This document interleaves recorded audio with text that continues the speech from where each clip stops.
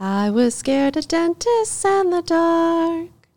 I was scared of pretty girls and starting conversations. Oh, all my friends are turning green. You're the magician's assistant in their dreams. Oh,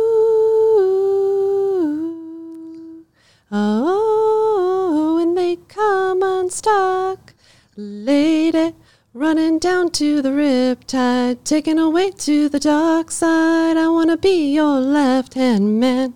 I love you when you're singing this song, and I got a lump in my throat 'cause you're gonna sing the words wrong. That's perfect. What are you afraid of? Nobody's now. That's the bar. I'm gonna ask everybody else that comes on the show to pay attention. I practiced that. Take a look. Did you really? While you're driving, you're singing it. Repeat.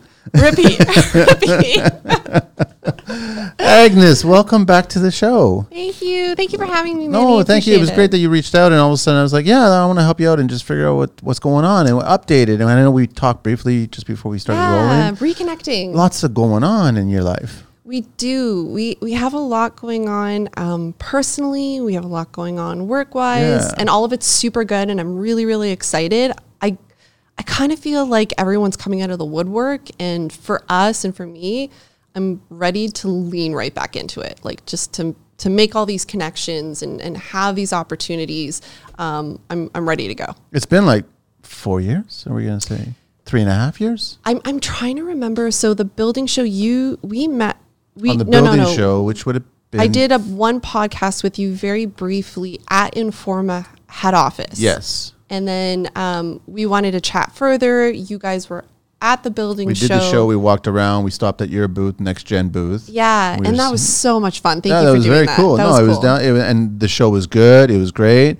But that was before the whole madness thing. And then you guys are, I guess, technically a virtual. No, you're not virtual. We've always been virtual. Yeah. So even before the world kind of discovered how amazing this hybrid work from home model could be, we were already doing. You were working that. Yeah, we were already working that. So for us, it was just a relief to have a lot of clients start to capitulate to that way. Yeah. Because we were always banging our head against that wall. But yeah, at the building show, I think that was 2020. It's all a blur. Honestly, it's a blur. Yeah. But here we are now. Okay, yes. so here we are. And then a lot going on in your personal life. And welcome to the show. So you've got the NextGen thing still going on. Absolutely. And then you're also with WIT, right? So WITT. I'm not with them. Oh, no, working with them. I'm not working with them. So what I do is because of my background and my network, we collaborate with them. Got it. I try to bring a lot of people out to the events that they're having. WIT is Women in Technology and Trades. They're out of Mohawk College, which has a phenomenal technology program. Architectural sciences, urban planning. They do civil engineering or civil technology.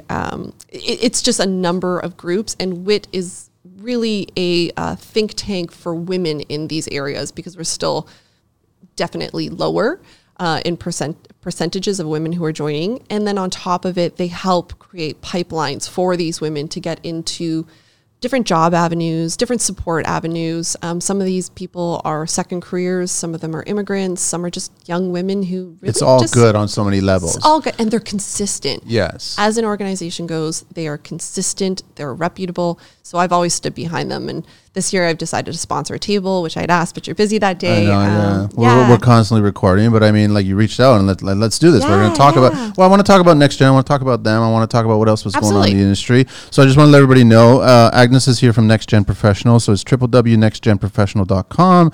And the email is agnes@nextgenprofessional.com. And on Instagram and also LinkedIn, you'll find it if you just type in NextGen. NextGen. So NextGen Jobs is on Instagram, but you'll find everything there. I want to do a quick shout out to John McNeil Construction. I've got his hoodie on.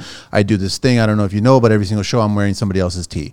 Nice. So if you send me a nice extra large, I'll put it. If you send me a medium, you'll get a little Christina Aguilera belly there, but I'm not going to do that. So XL, everybody telling me, and I'll definitely wear someone else's tee. I got to get some swag. That's it. XL, all right? Or otherwise it's going to be genie in a bottle, all right? So we don't want that.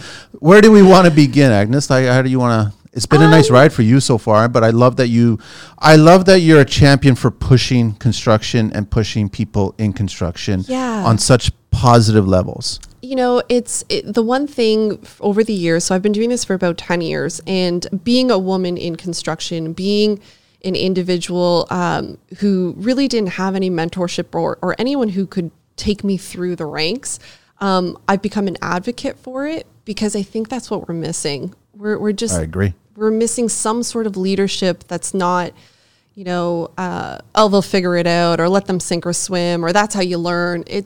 No, we should probably teach them properly. These are the homes, the houses, the condos, the schools, the bridges that are going to take us over the next 200 years. Let's do it properly. Yeah. So I am an advocate for it, and it's difficult. It's our small little organization, but we love collaborating with people like you and in different organizations and groups, and just seeing who we can get to come out and show up. What was the nucleus of it? I mean, 10 years ago when you and your husband were looking at it and starting it, were you seeing all the holes in the industry and realizing, wait a minute, we can contribute to helping this? It's, I don't come from recruitment. So my background is not in sales. No, you've got construction background. In my blood, my father's a general contractor. Yeah. I grew up in the trades. My brother's an engineer. I went to a vocational trade school. I did not underwater welding. That was my dream. But I did do welding. I worked in sort of tool and die. It really came out when I went to university for psychology, so helping people. And then fell right back into construction. So finished my degree, fell right back into construction, and through my awareness of psychology, realized the gaps.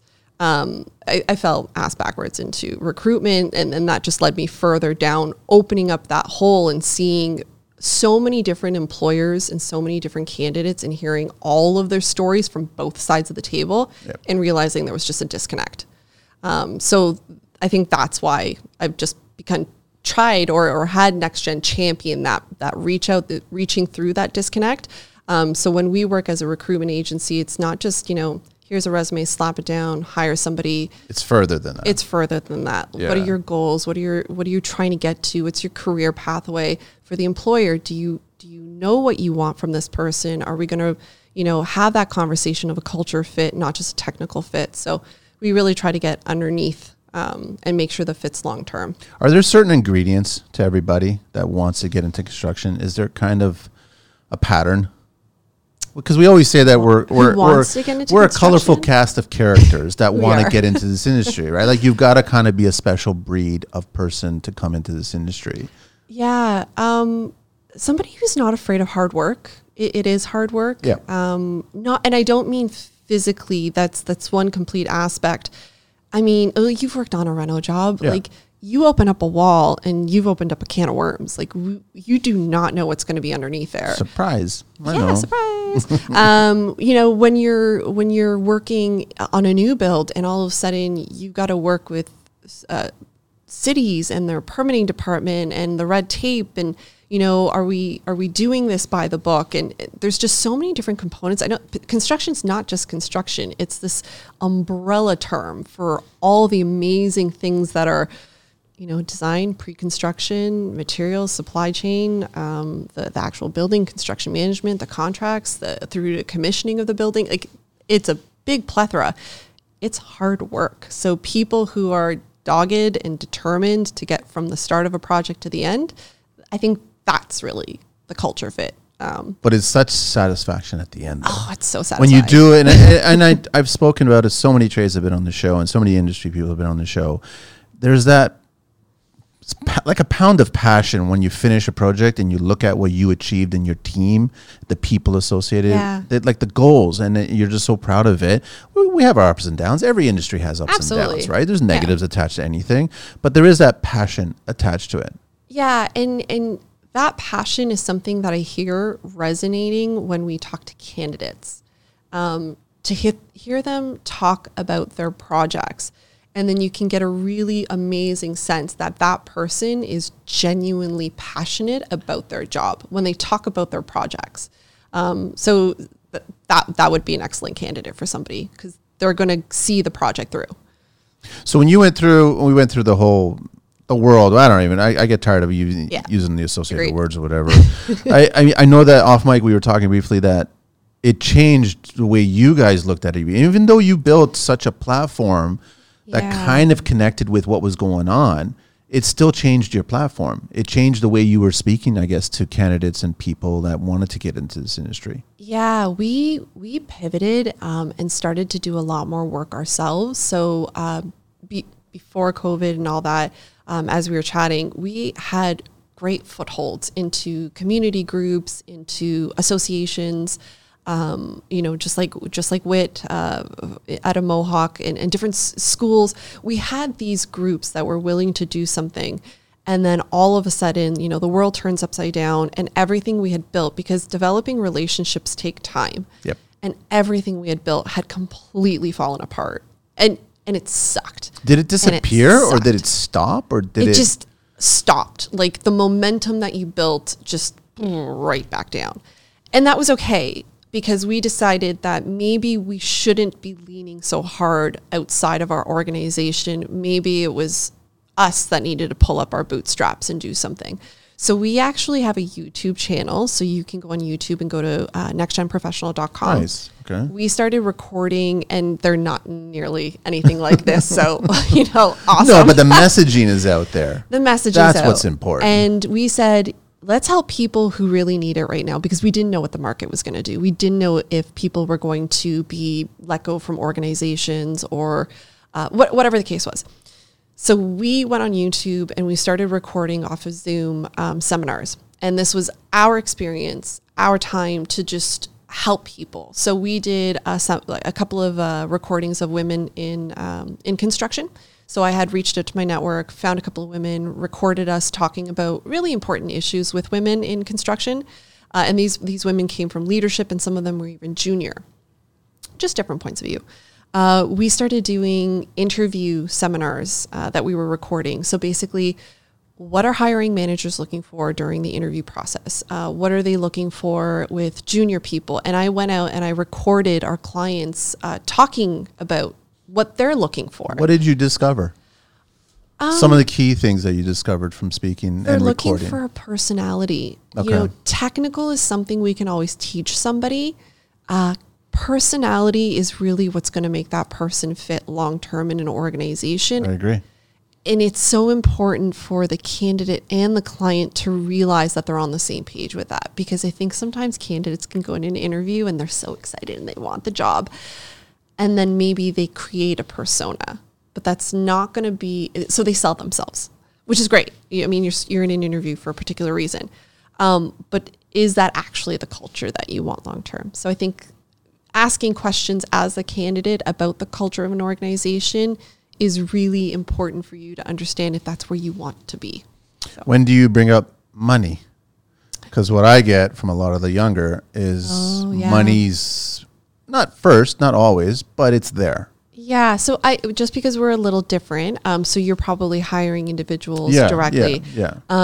With our organization, we do ask candidates who are basically junior through to intermediate to not discuss salaries.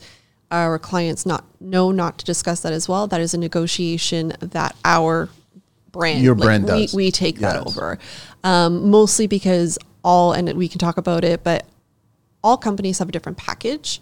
They offer different perks, different benefits, whatever you want to call it. No two seem to be the same. I've rarely had a direct match. It would be detrimental to the process if that was not communicated properly between an employer and a candidate. It could definitely ruin a really great relationship and a potential placement for us. So we actually manage that entire process. It's actually ironic because I know that everybody that I've met through this industry, they got into it because of the passion side of things. Yeah. They never really discussed money at first. Right. And we've done so many jobs and we work so many hours that, when you actually sit down and calculate, we didn't really make that much money, but the fulfillment attached to what we just accomplished is huge, right? Right. And I think that we tell all the people that are just getting into the industry, not focusing on that money aspect of things and not to ignore the passion side of things. And I think, and I'm also going to speak to the older ones as well, because we constantly we're unemployed all the time and we get a new job all the time. We're always hired and fired all the time, right? So it's just like you finish a job and you get rid of it and then you're gone and now I'm unemployed again. And then you keep on. That's our industry, right? So I think that even the old people, like the older trades, you'll do a huge service if you actually don't continue focusing on the money. You just focus on what you're passionate about. And I think that goes to the young getting in, the old staying in, and the old staying in, right? Yeah. And I think about finances and money, it is a good industry. I think there's a misnomer there that, construction doesn't pay well or whatever. I can tell you, they pay really well. Yeah. You might not start off with what you're looking for in the industry, but I mean, what industry doesn't take a junior person and make them cut their teeth into the market, right? Yeah. So, maybe let's not slap that on that label on construction as an industry. Because of the shortages we're having, which I'm starting to realize the shortages in multiple different industries, but because of the shortages we're happening, you will have opportunities when you get into this market to expedite your growth and show your worth. That's a fact, by the way. And that is a fact. Yeah. I have candidates calling me saying, I have no business being a director right now. I'm in my 30s. I'm a director, running some of them $50-60 million jobs. And they know. Wow. And they know that they need help. They need coaching. They need some sort of mentor leadership. It's an amazing opportunity. It's also scary for the future of construction, because now what's going to happen is you're expediting a whole bunch of young individuals who might not be ready for these leadership positions, but there's no choice because leadership is exiting, right? And I brought. Do you have like some? I mean, we talk about it, but we don't have any hard numbers regarding how big is this gap in construction. Okay, it's not just in construction. So it's a bunch. There's a shortage that I think is going to be happening in multiple industries. Just because I have kind of boots on ground with other recruitment agencies as well that are not just construction specific. Construction, we're already behind for decades. That much? Yeah, I would say decades. The amount of work that's in the pipeline that's going through, and I think I have some numbers here, so let me just kind of go ahead, take your time. Read off some things here. Okay, so the RSM, which is a Canadian consulting firm, they do sort of like environmental sustainability, workforce governance, that sort of thing. 200,000 people have left the workforce as of March 2022, which is post-COVID. Part of that is early retirement. So a third of recent retired Canadians are early retirees, and that was backed by the Benefits Canada insurance, which said 73,000 people retired by August 2022. And again, that was 30% compared to previous years. So that was they're part of that 200,000 plus people? Yeah, and that's just what was backed by the Benefits Canada. But we're having a mass exodus of retirees that was already happening with the baby boomers. COVID happens, early retirement now sets in on top of it. I mean, the numbers when I was talking to LIUNA, which is the laborers union, this was going back 3 years ago, so I don't even know what it is now. They were sitting at 400 people retiring a month. A month. Of which we're talking about these individuals who have 20, 30 years experience who are retiring. I can't remember. I think it was like 1,200 people they were getting through the door a month in training, but they needed 3 new kind of trained people from the union to take over for one of the retirees. Sorry, so they need 1,200 going through the door to replace that 400. To replace the 400. So for every 400 people that leave, 1,200 were they getting 1,200? I don't remember. I can't remember because this was 3 years ago. Okay. But I recall it being not so great. I remember it. And then what percentage of that 1,200 would stay? Right. That's the other thing. That's the other. Can you retain them? And I have this whole thing of recruitment's all great. We can bring people. We can market to people. We can try to get individuals into this industry. What are we doing to keep them in the industry? That's a big hurdle. It's a big hurdle. It's no different than sales. Yeah. It's easy to get the job. It's hard to keep the job. Absolutely. So I think the next step is this immigration that's coming in. So those is that happening? Is that confirmed? RSM has also reported the Canadian government will be relying on immigration to replenish shortages. The mandate is 400,000 immigrants per year from 2022 to 2024. So that's just shy of 1 million immigrants that will be coming in the next 2 years. For the workforce. But then in that 1 year, how many are leaving now? How many are leaving and what industry? right? I mean, great. Love it. How are we organizing these individuals into pipelines to get them into the right job fast enough, to get them into the industry that requires them? So this is an amazing opportunity for the construction associations, the construction industry, to sit there and say, how do we take advantage of this? Which is some rather large conversational pieces that I've been trying to broach. So actually, on November 30th, so the building show this year, they've asked us to come back, and I'm doing a panel-based discussion. So I do moderating for, I've done this last year and I did it previous to this. I do a lot of talk about diversity and inclusion, which includes these immigrants that are now coming. Mm-hmm. We need to change the policy, the hiring practices, and sort of the stigma behind hiring immigration or immigrants, because this is our way out. This is how we're going to get out of this. Whether they are coming in at experience level, intermediate, or junior levels, we need to use these individuals in our industry, because there just literally is not enough Canadians to take over the work that's coming down the pipeline. Are they, because that's been a problem of mine, that they're not recognizing the skills that immigrants bring to our country. Yeah. And they want them to start from scratch. And I think that's kind of wrong. Agreed. Right? Yeah. So I'm having that conversation at the building show. That'll be interesting, chat. And I'm having another one at Design Build Forces, which is a new conference that's coming out at the Toronto International Convention Center. Okay. Design Center, sorry.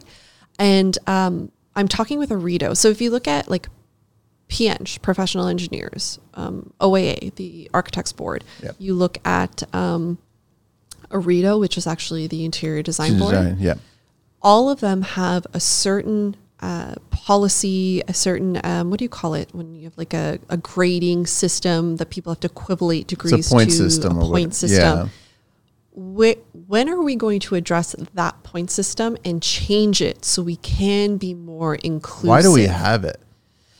Well, you have to have some sort of standard. To be a professional engineer, there should be a certain standard that you have to reach, a body governing individuals who are building our bridges and building our towers. And so I completely agree with that. To your point, what are we doing to help individuals who are sitting on the sidelines, not able to break into our industry?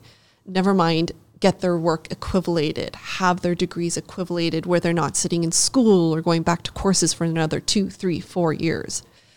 That situation needs to be. I think there's a sector of the, I guess, people that should also have a point system, and that should be politicians. You can get into that conversation. But I'm just saying, because my next question to you was, it's amazing, and from what I gather from a lot of people that listen to the show and people that I speak through social media and construction in general, they do agree with the immigrant. They do agree with bringing in more. We have to replenish. We know that's a viable option, but we still have to look towards our own homegrown talent here. Yeah. Right. And I don't know how much they're doing about that or how much we can do about that. Yeah, I'm unfortunately a little, I'd say jaded. I actually re-listened to one of our podcasts, and it was so funny because you called me out, and I think it was the first one. I get nervous. Yeah, no, you called me out, and good on you. I had said, I'm going to reach out to the government, and I'm going to reach out to all these associations, and you're like, really? Because they're not answering my phone calls. And I was like, no, I'm stubborn. We just had Luke on, so the new CEO of Ontario Home Builders Association. Amazing. I'm communicating with Monty through DMs, but I'm getting a lot of runaround. I sent a message to Ford. Like, I want to have these conversations, and my running joke is I want to see less suits and more workwear. Yeah.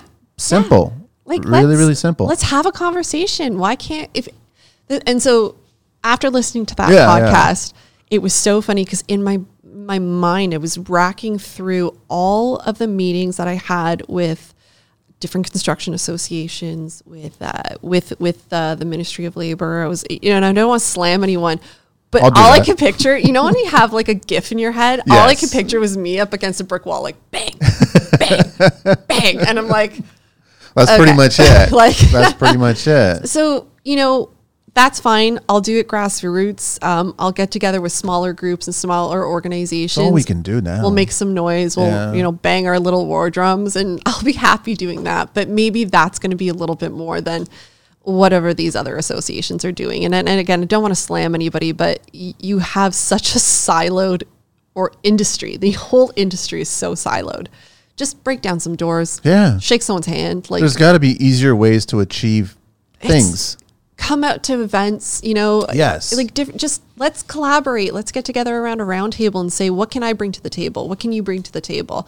I actually think a huge opportunity was missed when COVID happened. We lost an entire sector, the hospitality industry. Where were all the marketing campaigns to reroute those people into apprenticeship programs, single one. into Nothing. trades, different schooling, get them grants to get in? Like, you have one sector completely in a crisis mode, which I mean, I don't mean to sound dire, but that's kind of the feeling I'm getting from the industry. But nobody was there to lend a helping hand. Where was it? Nobody. Where was it? And, I sit there and I say, was that our responsibility? It's not. But could it have been? But as a nation. As right? a group. That's what Canadians are all about, right? Like, we are about helping each other out. Yeah. So where did that, that's a whole other, you can get it down a whole other rabbit hole. Because there was a lot of jobs. Yeah. There were a lot of jobs open, and people were looking, and there was grants from the government to pay for those open jobs. So what happened where that communication totally missed an entire group of people who were just sitting at home saying, I just lost my job. I don't know how to pay for this roof over my head, or, my kid's going to school. Like, a lot of that happened. So I got a little passionate about it because it was just like, we missed the ball. We totally did. I guess the only good thing is it was a lesson learned. Hopefully. Yeah. But if you could, and without ruffling too many feathers, what would you do differently, Agnes, if you could? Yeah, it's such an overwhelming task to take on. We are trying. So as NextGen's trying, I've actually hired our first hire out of the gate wasn't another recruiter. It was a community manager. Okay. Her name's Bernally Barwise. She's amazing. She's creative. She wants to help people. Her job is to build the NextGen brand from the perspective of resource building. What groups are we collaborating with? Who are we getting involved with? Who are the players in the market? And then what does the community need? And I keep saying community. We are going to let people know about the different events that we're going to. We're going to let them know about events we're not going to. We're going to keep posting videos on resume building, different fairs or job markets that are happening. We want to be kind of a one-stop shop for individuals, whether you're an employee or an employer, to just ask. Just send us an email, talk to Bernally. I need help building a pipeline. Who do I call? Who do I talk to? I need help. How do they find you? Like, how does a candidate even where to start? Like, how to Google? Yeah, we're on LinkedIn, and that's an issue onto itself because a certain market of individuals go on LinkedIn. It's not everybody. We are building our NextGen brand on Instagram. That's something that we're actively working on. I have a really great relationship with Shauna McKenzie, who, I can tell you everything about her. She's just a wonderfully dedicated person to trades. She works for Career Foundations, which is a Employee Ontario affiliate. Her job is to build for free pipelines of entry level, of general labor, of anybody from the community into an employer's pipeline for them to hire from. Wow. She calls it, I think, workplace planning or workplace development planning. She gets funded by the government to do this. So I'm constantly preaching services like this where, you as an employee can reach out to me and I'll give you her as a resource. Yeah. So we're building the NextGen brand. I just want to be a spoke. If you can think of it as a spoke on a wheel, if we are the hub and we just shuffle information. So you come in and you say, I'm looking for a job. Okay, what level are you at? Well, I'm here. Okay, we can send you to this organization, or you can come through us because you look like you're a good fit for our clients. Great. Are you connected to training facilities as well to get some extra training going on if someone needed it to kind of get into? Not yet, no. We've been doing our own sort of in-house training specific to, as I mentioned, interviewing, and we're doing another one called skills development. Okay. We've done 2 courses online for skills development. They're usually run about an hour. It's nothing overly produced. I would like to redo the videos just so they're a little more professional, but this was us doing grassroots, like just getting it out there. Yeah. I take people through LinkedIn free programs for BIM, for Revit. If you want to learn how to do AutoCAD, it's all free. These courses are free. I take people through construction estimation and some Udemy courses that you can take, which instead of paying $500, $600, $700 to go to school over, like night courses, you can go to Udemy and you can probably grab our certificate, or you can go directly to like Procore and learn their construction management software for free. So we have Procore coming on the show next week or the week after. Jazz. You have Jazz coming? Yeah, he's an amazing human being. I've met him a few times at the shows. Yeah. That's somebody I should definitely reach back out to because we wanted to do I'll something. mention it. Yeah, okay. Yeah, please do, because I wanted to do something with Procore for a long time. We got it integrated with their educational department. Cool. And we were going to do something fairly collaborative to not just reach high school students, but we were talking about reaching elementary school. So building. You got to tell me more about that, because that I totally agree with you. Yeah, and again, we're back to the basics. This was something that I had developed relationships with OYAP, which is the Ontario Youth Apprenticeship Programs. We were with Durham District School Board. We were going to run pilots. I got involved with Simcoe, so up towards Barrie. They're Catholic in public school boards. All of it kind of fell apart with the world, but I want to get back involved with that because I 100% agree. It's but then do we need, I guess we do, government involvement to kind of I'll take the knife out of your back. I just like, how do we do everybody in construction feels that we need it to be back in elementary, definitely in high school, and then prepare these kids. You do it right now. That's part of, I guess, Canadians, I hear, right? And you just get a bunch of people around a table, and like I said, it doesn't have to go. You think school and you think you have to go through the school channels. No, I don't. I can just do something on social media right now. I can do it on Snapchat. Not that I have Snapchat. Yeah. I don't have to work with programs that are going to be too difficult to work with. And that's where my head's at now. I have a dogged determination to get something off the ground. And, our group in Burnley, we're just going to pound on more doors and say, you're in or you're out. And if you're out, that's fine. That's perfectly fine. But if you're in, this is going to be all of us working together towards a common goal. I'll get us organized. I don't mind doing that. And that's something we're starting this year.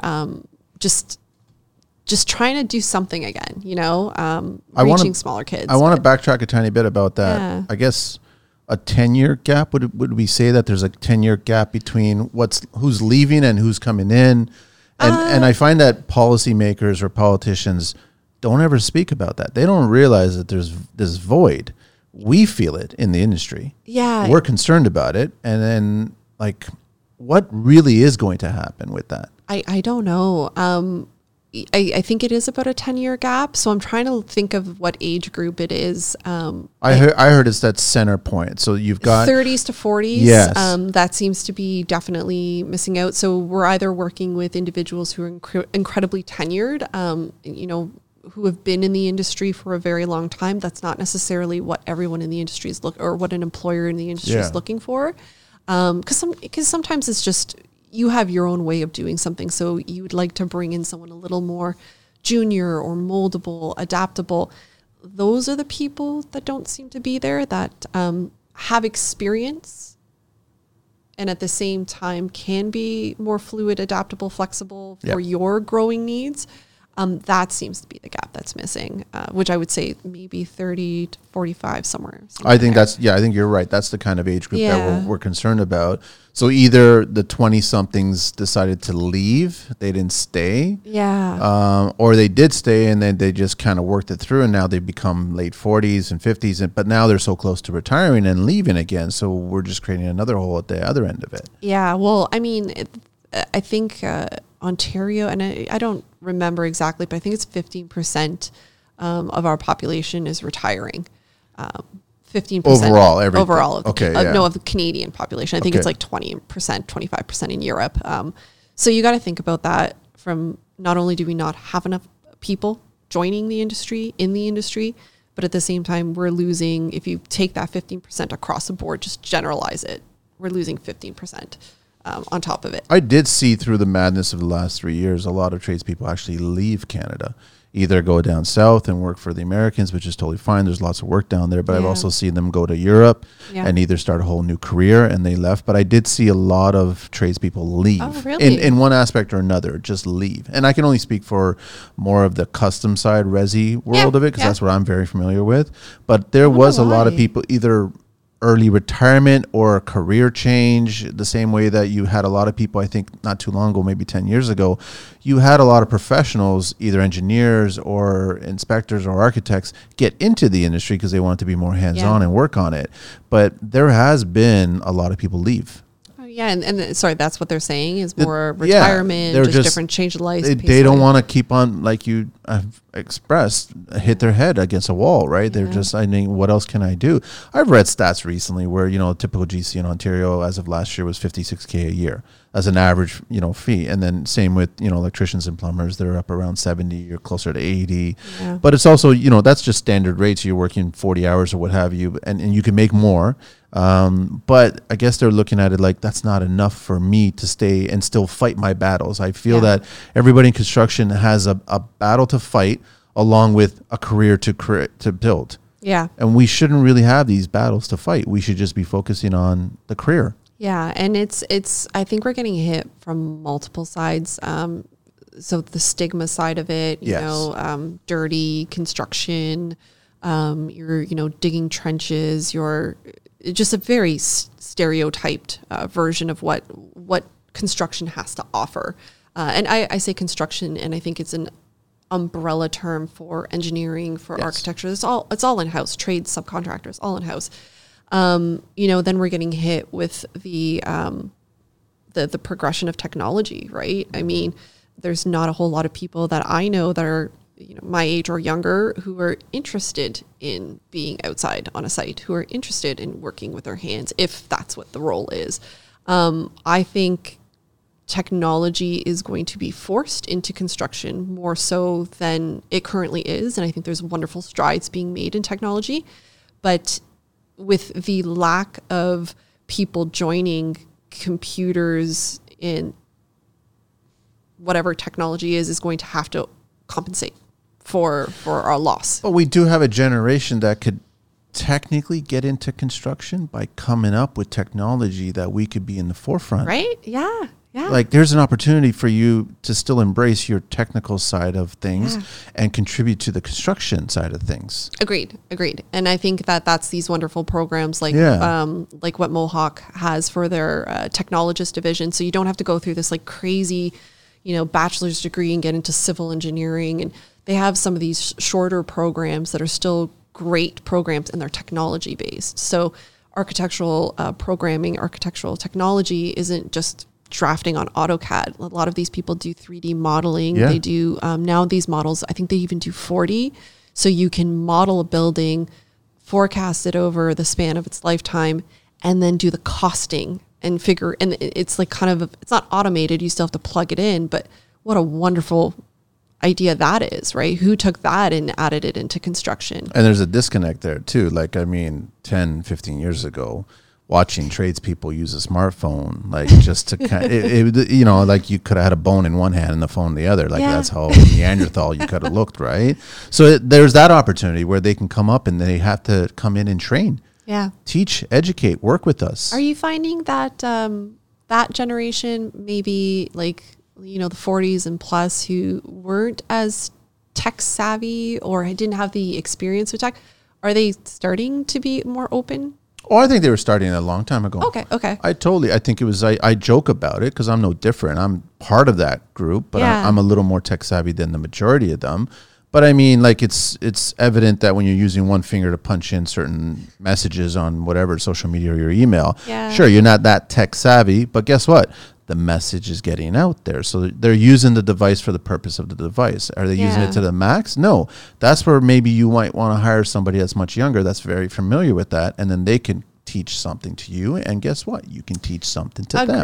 Agreed. It's a reciprocal relationship. Totally. And to your point of bringing young people in and technology in, it's a two-way streak. You have to have technology fit into the industry so people are comfortable with it. Like, it needs to be providing, obviously, some sort of progressive route, but at the same time, you need to have leadership be open-minded and see how maybe that can take away from somebody's hours or tedious work and give them more space to be creative and think outside the box. Because from my standpoint, when I was in the construction industry as a project manager, construction manager, a lot of my job was creative problem solving. Yeah. So if I got bogged down in the weeds of scheduling and budgeting and quotes and all that, maybe there's a system or technology out there, and I'm sure there is. They have tons of these CRMs now, right? Or construction management programs, and they do a lot of this automatically for you.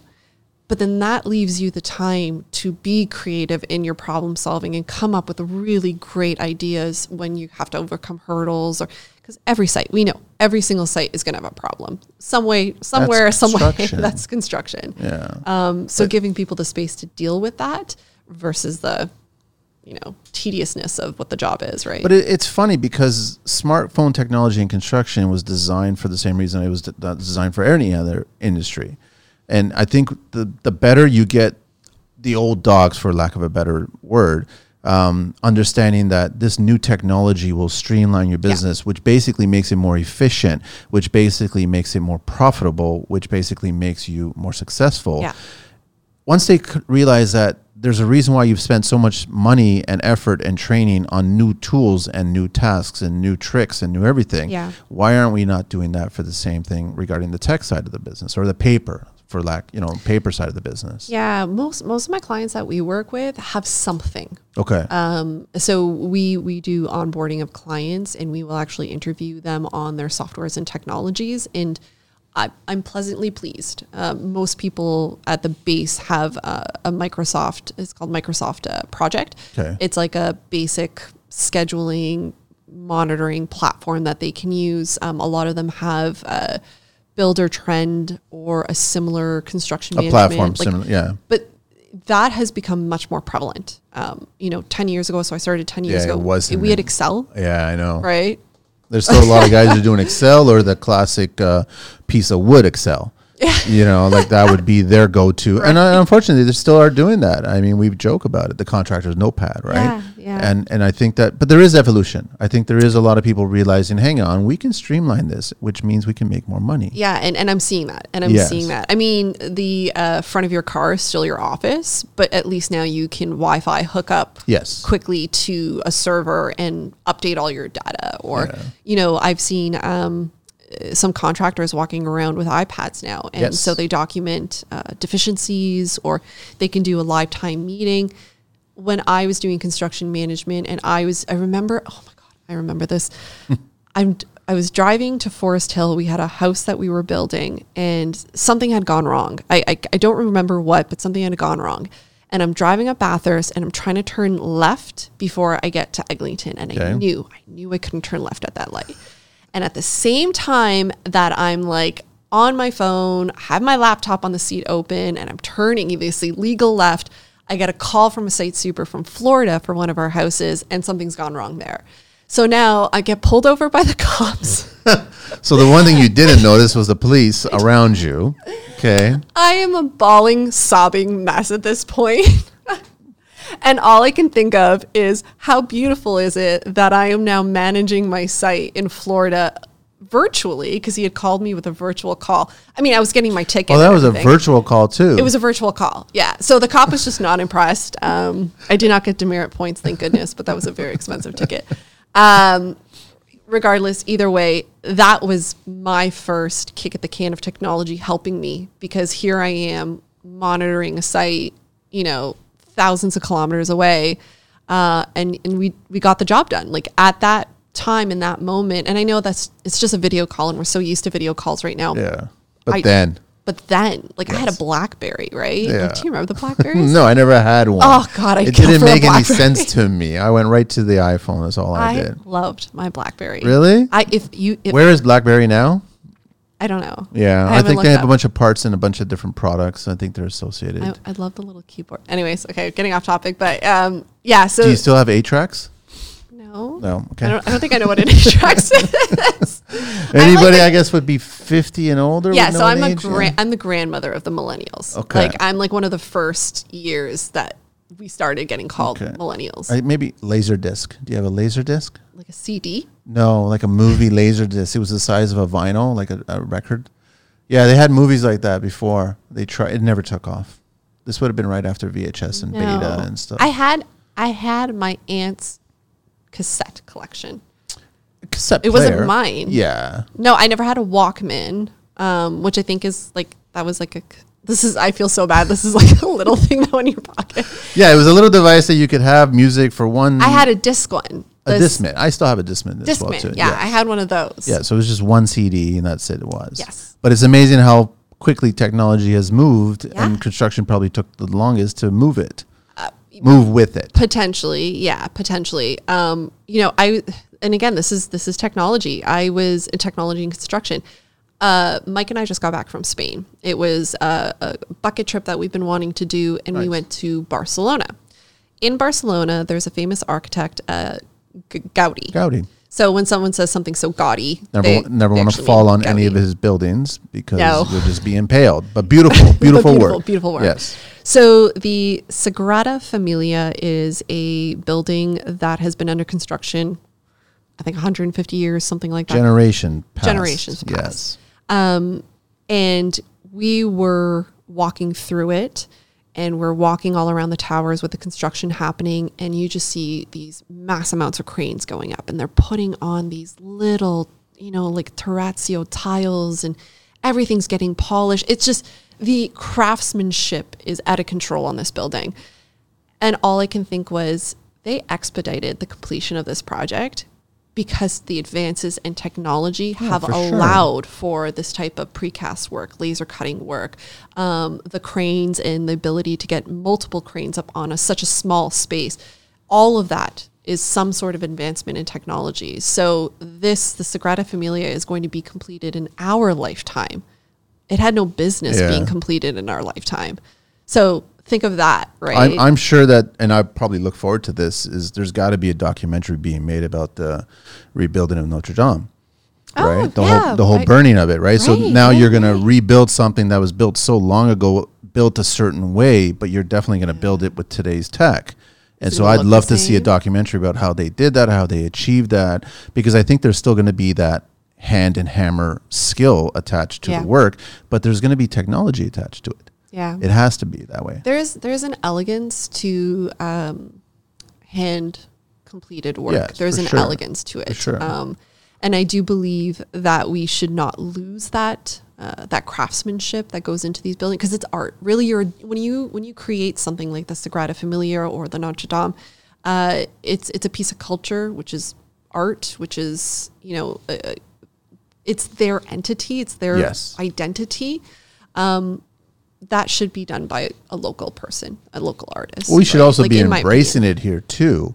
Yeah. I mean, I've had people on the show before, and they've gone abroad to get a lot of skill training. Right. And I mean, we should be doing that here. We should be opening it up, either out west or in Ottawa or here in Ontario. We should have more of that.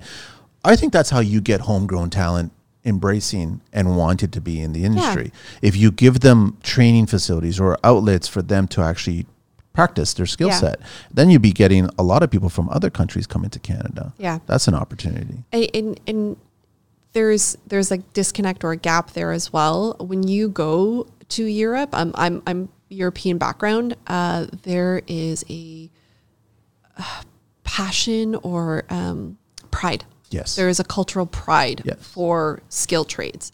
I just don't feel like we maybe have that here. We don't. Again, that comes back to the stigma. We have the stigma before we have that. That stigma is still there. Yeah. But it's not before the passion. Right. That's what we, as a generation that's in this industry, we have an obligation, I think, to contribute to change that. How do you do that, right? If I knew that, like, I don't know how you would do that. I mean, are you not in awe when you travel and you see how anybody that's in construction, they've traveled and they're walking around structures that have been around for so long. They're not looking at it in awe. They're looking at it in how it was built. Yeah. And they're trying to place themselves in the person's hands that built it. Yeah. We don't do that here. So we should actually start doing that here. And that goes, again, back to, the policymakers and everybody that's doing this. Enough with the political theater and actually start doing, factual theater. Well, and I think that's going back to younger individuals, going back to high schools and elementary schools. I came from a vocational school. It's not there anymore. I don't know how many vocational schools there are or training schools. But how many little things, Agnes, did you build that you were like? Tons. I remember like chessboards and you're building little things and intricate things, and you're it's all the same principles. You're using certain tools, hand or power. You're using skill and you're problem solving. You're trying to figure out how to build something. Then you're proud of what you built. That's not given to any child now. No, and it's something. So remember I was telling you I was going to do my basement. Yeah. There's a sense of pride in doing my basement. There's a challenge in doing my basement. There's also a skill set independence. When your lights go out, right? Like, something's blown in your electrical panel. You call an electrician. Well, what if there's no electrician? Because we don't have enough electricians to make all those house calls. Are you going to figure out how to fix your electrical? Or should you figure it out? Should you figure out? Do you even know where your electrical panel is? Do you know what a fuse is between different fuse boxes? And there's a lot of just common basic knowledge about home maintenance that I think we should be teaching individuals, and maybe not making that a course, not mandatory. Like, it should be a mandatory course. Yes. Because if we're running out of people to fix the bigger problems or grow the bigger infrastructure, and then you have a whole slew of homeowners who have no idea how to maintain their own home, what's going to happen? Right? But a lot in the industry kind of like that, because then they'll have to call us. Like, I mean, agreed. But you can't reach all of us. No, you can't, right? But servicing and plumbers, they love that. That's their bread and butter. Oh, so absolutely. You've got a clog and they know how to do it because they're professionals. They can come in a half hour of their time and they can bill it. And then you saved my house, you saved my life. And that's it. But there are certain things that I think they're just basic stuff that homeowners or people should know. Drywall. But there also should be taught, certain things should be left to the professionals. Yes. You don't start taking 4 screws off an electrical panel and start tinkering around with a screwdriver and just go, what's this all about? And what's this all about? And start touching it. Like, there's basic principles of safety at that point. Yeah. Yep. Gas and plumbing, I guess. Yeah. And there's a lot of that stuff. But there's a lot that you should know how to do around your house. Oh, for sure. Yeah. And there are things you can do. Smoke alarms, filters, all kinds of things. Yeah. Cleaning out your eaves troughs. Yes. Like, just even installing an eaves trough, right? Unless you're redoing your whole house, and that can be dangerous and fall from heights and all that. If there's just a section, I mean, are you going to call someone who might not come, or are you going to learn how to put up that section, right? Yes. I told you I did my laundry room. I learned how to cut down countertops, and I connected my washing, because I had to move my washer, stack it with my washer and dryer. So you moved this? All YouTube. Okay. All YouTube. Really? So I learned how to stack it. I bought the right kit. So I stacked it. I took down one of my cabinets. I'm like, okay, now I have more space. Okay, I need a countertop. How do I make a countertop? And then so I was like Googling countertops, and I bought like the router, the jigsaw, and I wanted to use the existing sink, but then I put the plumbing line. So I learned all of this, and it took a really long time. But there was a pride, a satisfaction, and now I've learned a significant skill set, because I'm very comfortable now cutting and safely cutting and putting. And but gluing. You've got some construction know-how. Agreed. I'm that's still my point. There's a lot of people that and millennials, like elder millennials, and I don't want to joke, but they don't even know how to hang a picture. Like, I just like, that's kind of scary. So maybe a community-based program, running community programs. And where's that who's gonna, and what, and how is gonna handle? You just have an idea and you work it back. That's kind of what I go with. So there's other battles I have to fight instead of that. I'll take them all on. Okay, that makes me think, because you're doing a lot of your own work. And what color tool are you? You and your husband. Color tool. Yeah, what brand? Do you have a preference or no? I have a Milwaukee red drill. Red, okay. And it does everything for me. Okay. I love the way you said Milwaukee, because I'll say it that way from now on. Oh, no. How are you, Milwaukee. How are you supposed to say it? Milwaukee. Didn't I say it that way? Milwaukee. Okay. It was almost like I don't want to use it. So you have a drill, but then Jigsaw was what, a Milwaukee as well?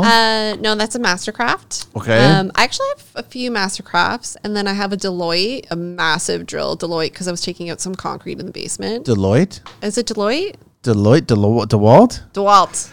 I'm going to use Deloitte now. Does it matter? Well, anybody who's a DeWalt is really going to get upset. They're going to like, it's the big yellow one. I know. It's heavy duty. It's a Deloitte now. I'm going to start calling it Deloitte. That's Please don't. No. It's just all good. It's all fun.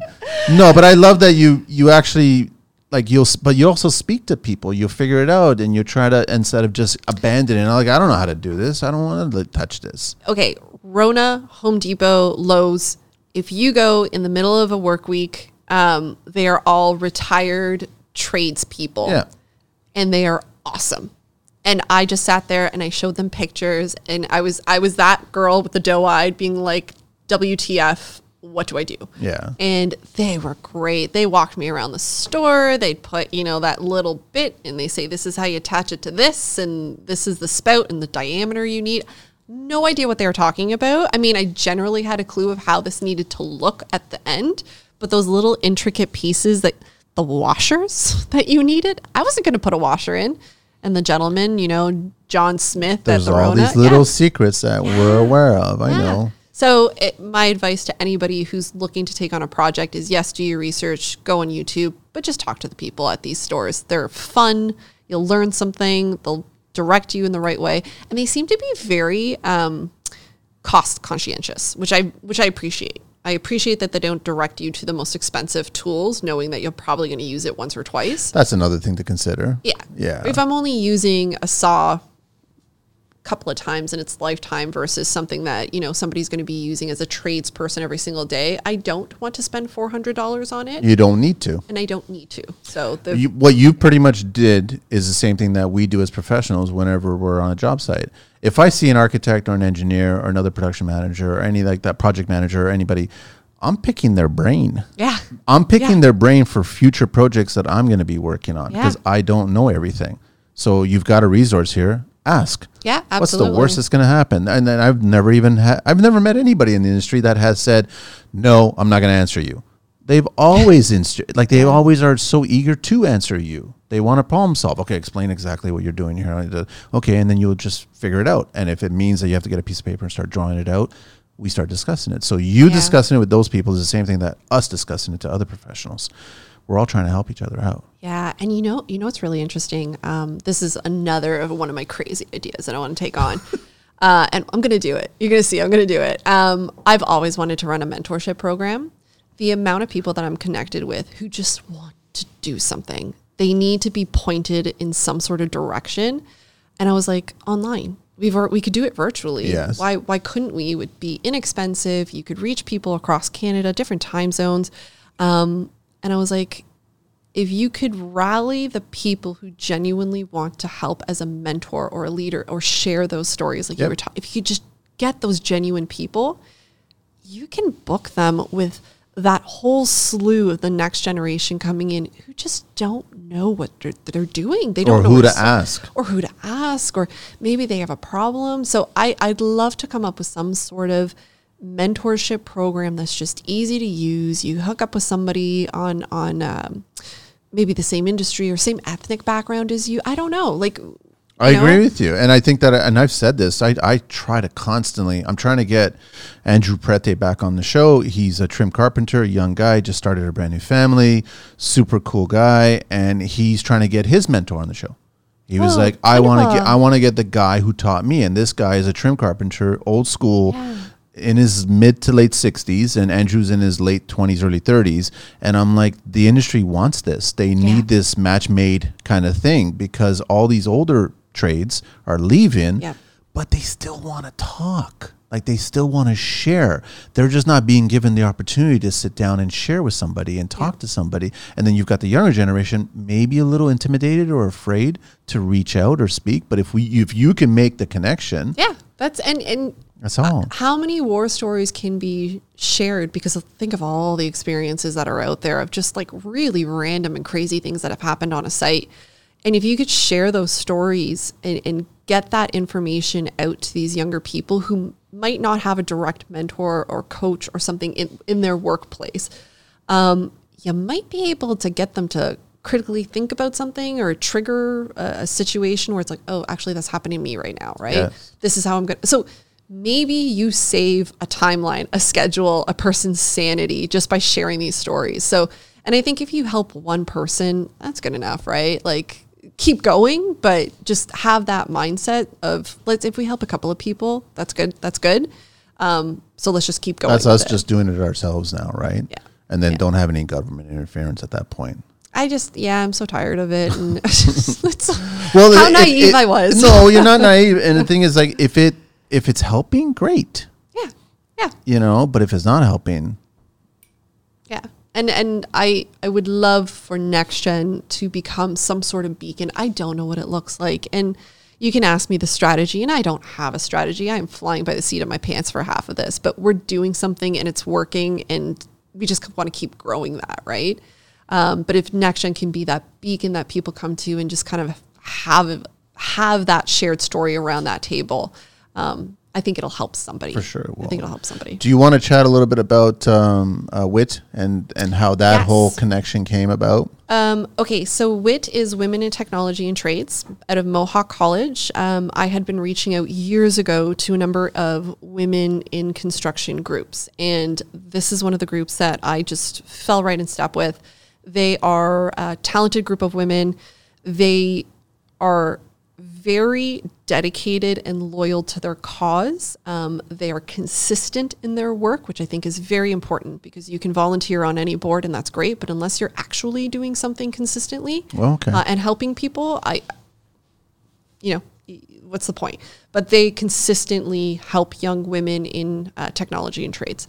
And we just want to let everybody know that, okay, so we're recording this on the Sunday, which is the 13th. Yes. And on Wednesday, November 16th. So this is at Mohawk College. They're doing a symposium called Exploring Workforce Expectations. It's from 6 to 9.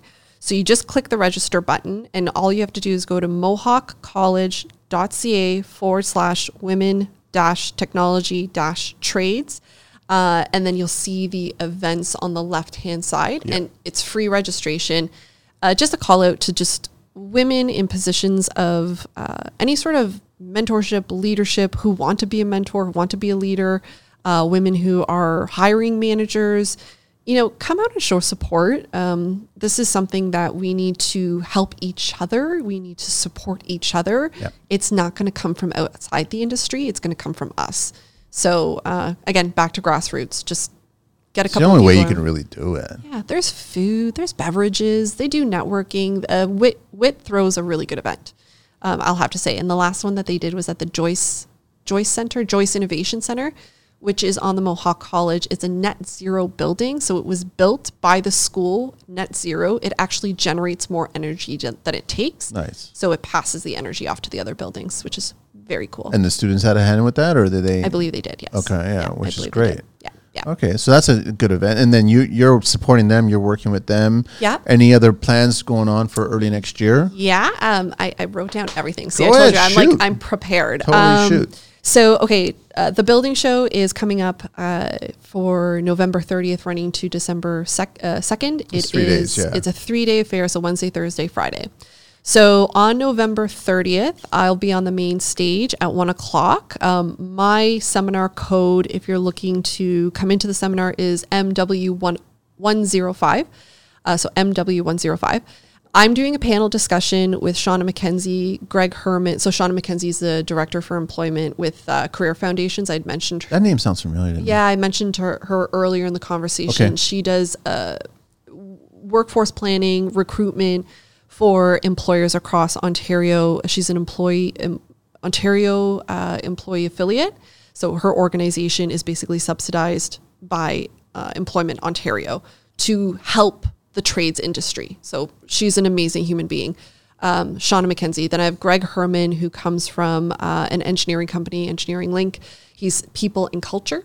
So engineering was one of the perspectives we wanted to take. And these are all guest speakers along with you? These are all guest speakers. Oh, that's going to be an interesting conversation. And then I have Adrian Sluga, who's a dear friend of mine. He's also the VP for Strategic Development at Pomerleau, which is a national GC here in Canada.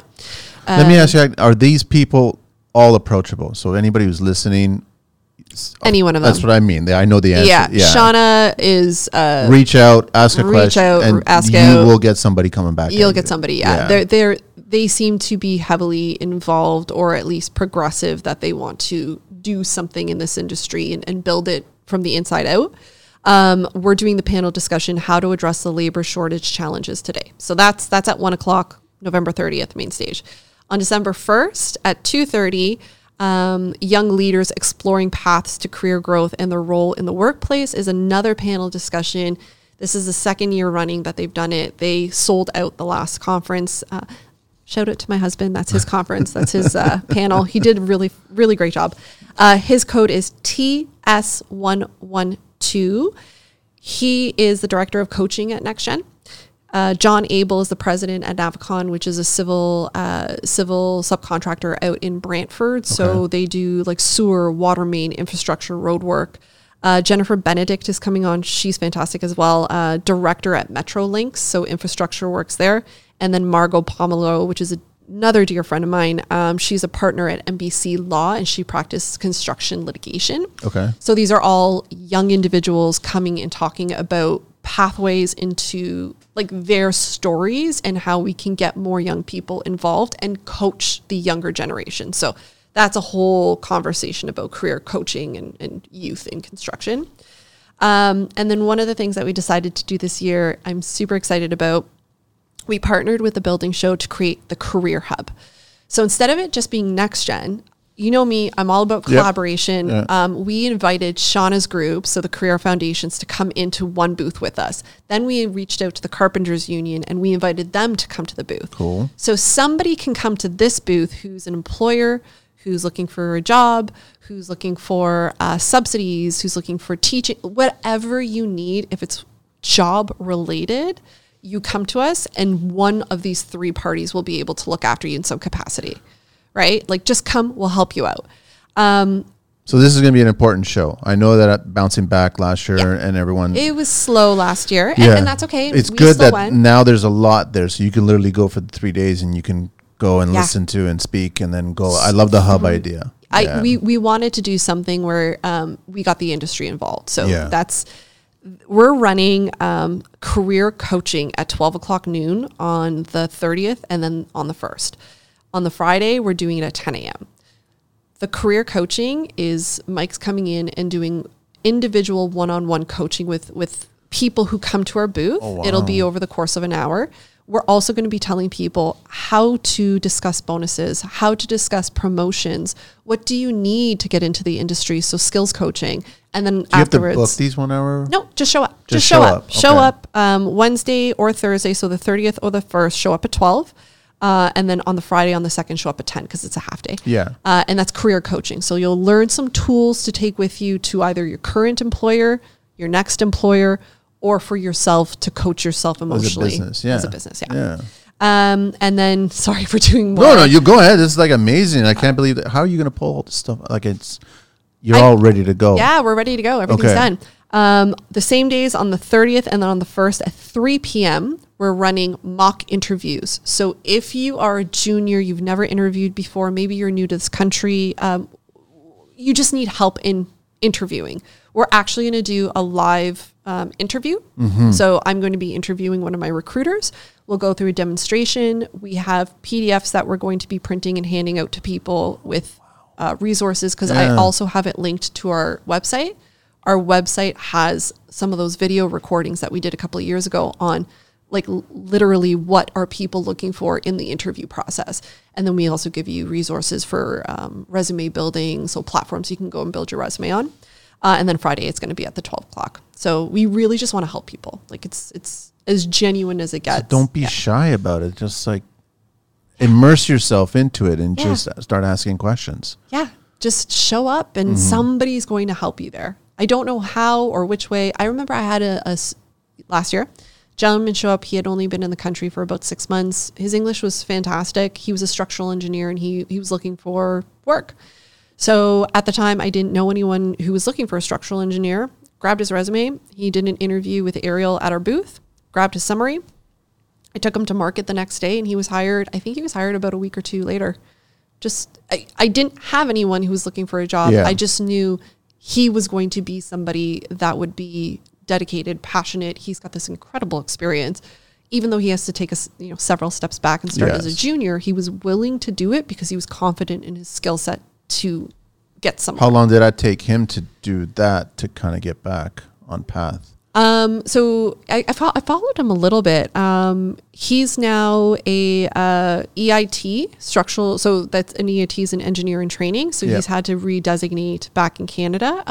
But he's working towards his EIT. He's a year into it now. I forget how long the equivalency process is. Okay. But he's working as a drafter for a structural steel company. Yeah. Good for him. Yeah. And that's what we want. And that's what we need. It's as simple as that. And that's what we need. Actually, you're right. That's what we really need. Yeah, that's what we need. So, but somebody took a chance on him. You got a lot on your plate. Yes. What else is it? Nothing else going on? Design Forces, Toronto International Design Center is being postponed until April, to be determined. So April 2023. Okay. And that's going to be for interior designers, for architects, for various vendors, trades, to come who do residential, commercial. The Toronto International Design Center. Are you familiar with it? Yeah. Yeah. So it's a lot of exhibitors and vendor space. And they're I haven't been to it in a while, but and I think they're trying to do something a little bit more like more conference related, so more networking conference. Is Arito part of it, or yes, okay. Arito. So Sharon, I'm so sorry, I forgot her last name. I've spoken to her briefly. She's the director president at Arito. Wonderful woman, very smart, and she's been changing hiring practices and policies from the Arito side. So they're actually putting a lot of diversity and inclusion in their practices, so they can be ready for the influx of immigrants, or just reaching out to new sectors, new industries, and seeing who they can get from those areas. So love the work that she's doing. So that's been pushed to the spring. Yeah, I don't know I don't know what happened. Wasn't it always in the fall? Oh. No, this is going to be the first year. Okay. They were going to run it. It just passed. They were going to run it on the 10th of November, and then they had to postpone the event. I think still everyone trying to come out of the figure woodwork, out. trying to, And think about it. I mean, I don't know from your side, but everyone I'm talking to is just so swamped with work. It seems like that's the default excuse maybe to not come out to these events. It's like, I'm so busy. And I get it. But these events are moving the industry forward. So might also be a part of that forward thinking. Just like show up to one or two. Yeah, that's all it is. Yeah. Are you not concerned at all about potential threats of recession next year and things kind of slowing down? I don't know. We've had a lot of our developers start to maybe slow down on the hiring front. That's usually an indicator. The architectural firms are not. So the way I see it is kind of a wave. So we look at the developers as one wave. You look at the architects as a second phase wave. Then you've got the general contractors that come through, and then we work with a lot of commissioning agencies. And so there's these waves. The wave that I'm seeing the busiest amount of work is the architectural wave. Interesting. Right? But that doesn't mean that always translates into construction. So they're preparing things. Yes. Yeah. but things could also be put on They're hold. hiring like crazy. They're hiring like crazy, yeah? Most of our roles right now are in the architectural field. So architectural designers, drafters, technologists, intern architects, and architects. Which is directly connected to engineers as well, too, then. Yeah. Right. On the equivalency, Yeah. On that side, you'd have engineers as well. And we've done quite a bit of work. Actually, I have 7 roles right now for engineers. We have about, at any given time, we have anywhere from 20 to 30 roles ongoing. Wow. Yeah. And we're a small team. We're a small, lean team. We do want to grow. We do want to scale the business, but I always believe quality over quantity. Our clients have been with us, and, huge shout out to our clients that came with us all the way through COVID and everything, because there was a lot of, nobody knew what was going on. Yeah. But I have to say, we have an incredible client base who believe in NextGen, believe in what we're doing. They do get involved with us to some degree on a lot of the extracurricular stuff. And they listen.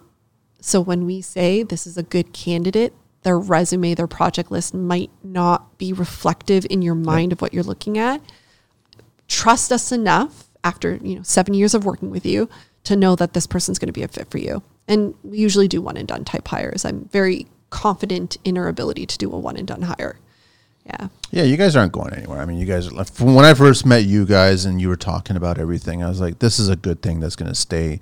You're just going to try to figure out who you're going to pass it on to when it eventually gets to that point, which you're not there yet. No, you're still building it. And then, but I mean, everything that you're contributing to the industry is totally working, which is great. And it's more opportunities for more people to get into the industry. So I'm always been a huge fan of anything that pushes this industry forward on a positive level, right? Are you finding people, like you're saying, people, like, are they wanting to get involved just from your end? Do people seem to want to help? They do want to help, but they also want to make sure that whatever they do contribute to, because a lot of this is also on our part-time basis. Like, we still have a business to run. We still have work to do. We still have our personal lives. But I find that everybody in the construction industry wants to contribute to a greater good. Yeah.